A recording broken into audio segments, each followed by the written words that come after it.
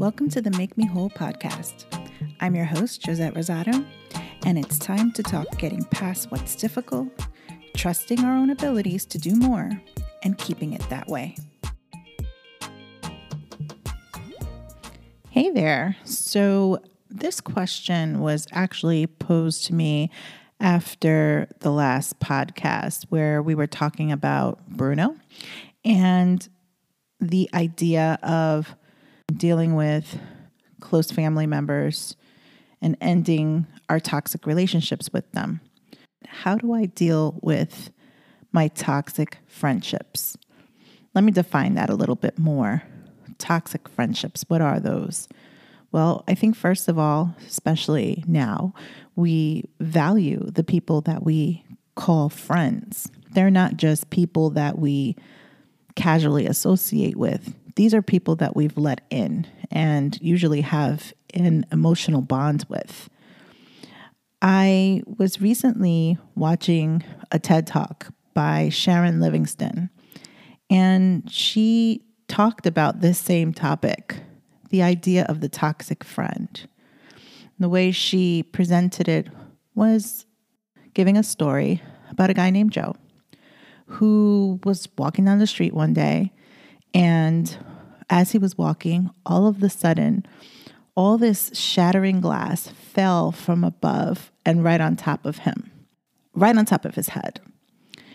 While he felt the different pieces of glass, he didn't necessarily see that he had gotten hurt. He had like a nick on his neck, and he saw that he was bleeding. He got something to cover it up, and by the time he got home, the blood had already dried, and it looked like his injury was on its way to being healed. 25 years later, Joe had been experiencing such excruciating pain, just so much pain in his neck, in his head. He just didn't know what was going on. Finally got to the point where he had to go to the doctor. When he got there and after being evaluated, the doctor asked him, "When did you get shot?" And Joe kind of looked at him and was like, "What are you talking about?" And then he remembered the day of the glass shattering. And what he hadn't realized was that he actually had a bullet lodged on the base of his skull. He had an immediate surgery and they were able to get the bullet out, and he still has a scar on the back of his neck. Having removed the bullet allowed him to get back to a normal life. Having a toxic friendship is like having a bullet stuck in your head, and one that you decide to carry. Just like Joe. If it was something he would have addressed before 25 years, he could have probably lived a more fulfilled life, a fuller life. The same is true for the toxic friendships we engage in, because if we know the signs along the way, we can make changes sooner so that we're not suffering long and we're not being held captive in a bad relationship. We've all been there, right? I don't know about you, but friendships have always been really important to me. And because of how important they've been, I found myself often doing things and allowing things to happen that I might not normally would have on a regular basis when it came to my friends. This, of course, was always in the hopes of being on the right side of the friendship. I experienced this, of course. I had a really close friend who just seemed to be someone that I got along with.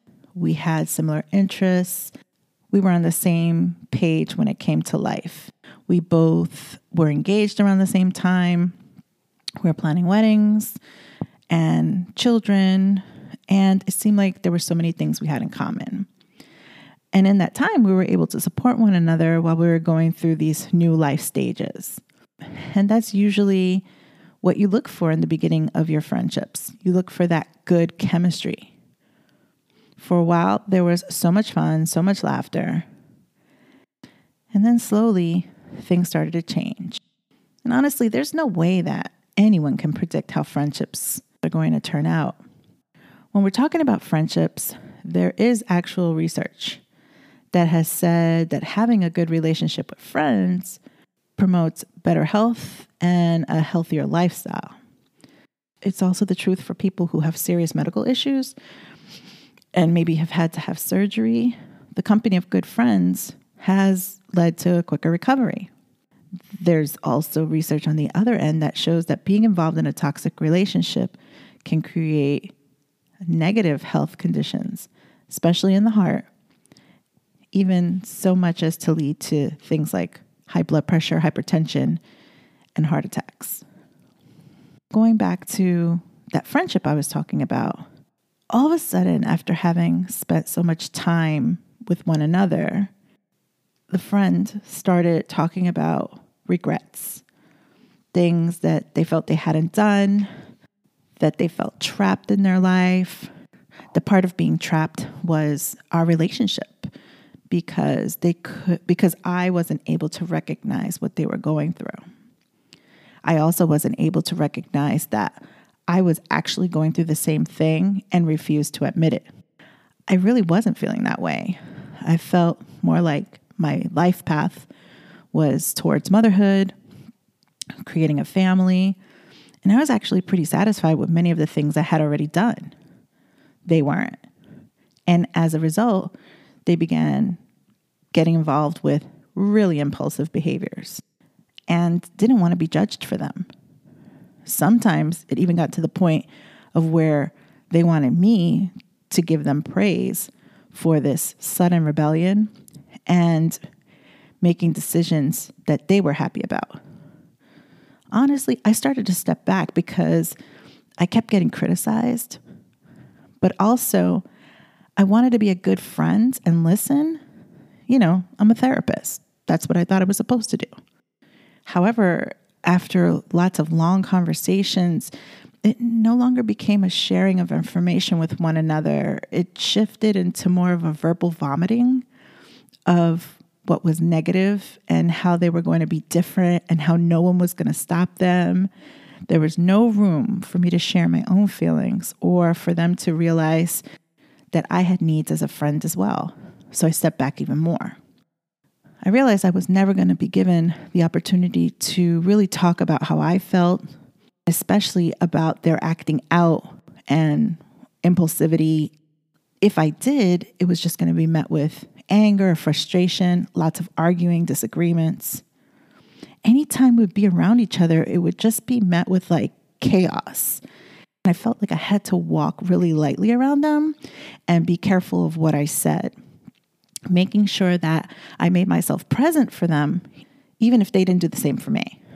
That sickening feeling inside of me, God, not knowing what mood I was going to get, but feeling that it was a connection that I needed to have and that I wanted to have because this was someone I was close to.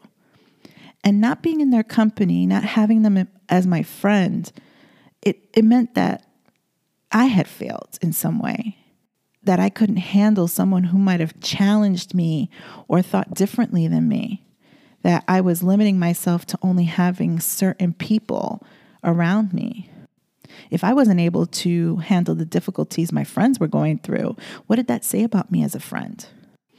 Now I can go on and on about the struggle or how sick I felt or, when they were happy, I was happy. When they were unhappy, I was unhappy. I based my own self-worth on how good or bad our relationship was. Do I have to really say that the relationship ended? I didn't think so, but in case you wondered, yeah, it ended pretty abruptly and hurt in ways I never imagined.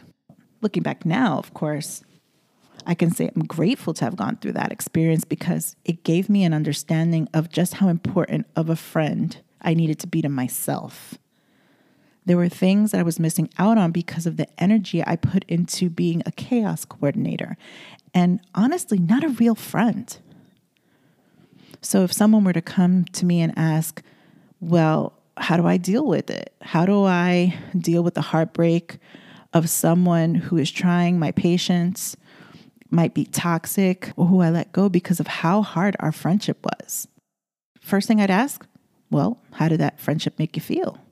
Have you allowed yourself to actually feel what you feel? You have to mourn that loss. As I said before, friendships are so important and we hold them as these lifelines outside of our immediate families. We trust that these are people we can talk to who might understand us from different perspectives. So to lose one is just as significant. And those feelings within us because of that loss need to be honored. Holding it in does no one any good. The lava just heats up and eventually the volcano can and will erupt. After the initial pain and processing has been taken care of, and you recognize not only the problems your friend brought to the table, but that you might have brought as well, it's then time to figure out what to do so you can prevent it from happening again. The first person you need to put all your energies into and be a better friend to is yourself.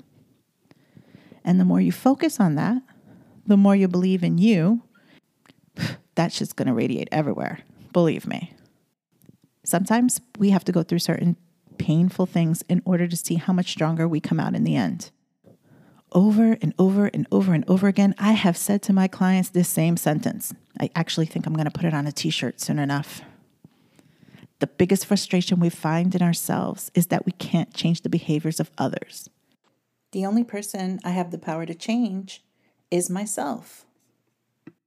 It's when we start making these changes within ourselves that we can leave the door open for better people to come into our lives. Even more exciting is when we work on some of the relationships we do have already with certain people that maybe we didn't give enough time or attention to. Either way, the majority of the relationships are much better, and we find that reciprocation is a real thing. The door is completely open for improved friendships, and let me say something about that. There's this perception that the highest quality of friendships are those with two people who are like highly evolved. They're a whole person. They, know everything about being supportive and understanding. They just get it. But better than that is when we can come into a relationship understanding that each of us is flawed and that we can accept the imperfections and celebrate all those times we win together.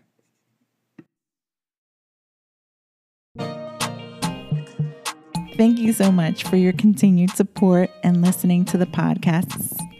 Welcome to all my new subscribers. You won't regret being here. Don't forget to reach out to me on email at makemewhole@bossesofbliss.com. You can find me on Facebook and Instagram at Bosses of Bliss and on TikTok at Blissful Boss. Remember, complain less and do more.